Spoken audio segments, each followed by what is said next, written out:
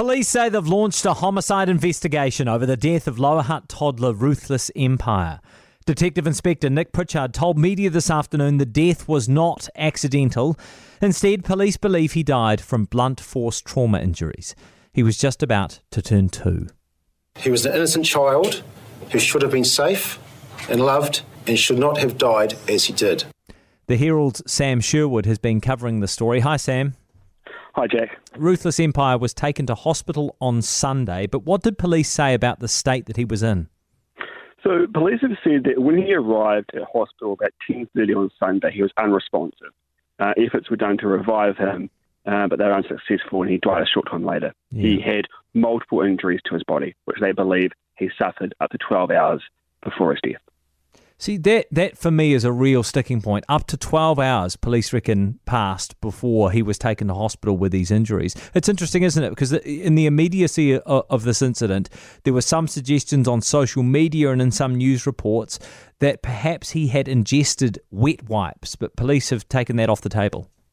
Yeah, so I spoke with Rue's great aunt yesterday, and she told me the family had been told he had at least one baby wipe in his mouth, and that police had asked if he could have eaten 3 or 4, which she said he wouldn't have done. Now, police have said they're aware of these reports. However, the post-mortem confirmed this did not contribute to his death. It was injuries he sustained that did. Are there suspects at this stage? Who are they? Well, so police have said there's 3 persons of interest who live at the address. Now, none of them are in custody.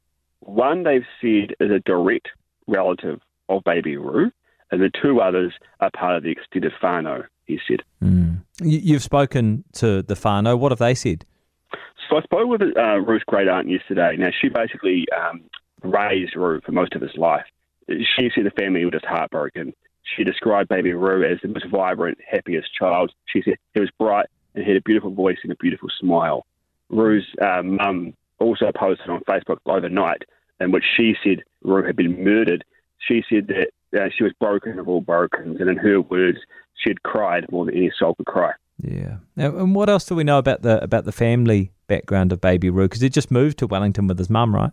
Yes, what we know is that he was basically raised by his great aunt for most of his life, and now it was decided in about June that he could move to Hamilton to be with his mum. And then about 4 weeks ago, I'm not sure why, but the family, her and Rue had moved back to Lower Hutt and had been living at the house where this happened. Yeah. No, it's just such an awful story, Sam. Thank you so much for giving us that update. Police are asking anyone related to baby Rue or anyone who knows anything about what might have happened to get in touch with them, to do the right thing. Those are the words of the police at this stage. For more from Heather Duplessis Allen Drive, listen live to News Talk ZB from 4 p.m. weekdays or follow the podcast on iHeartRadio.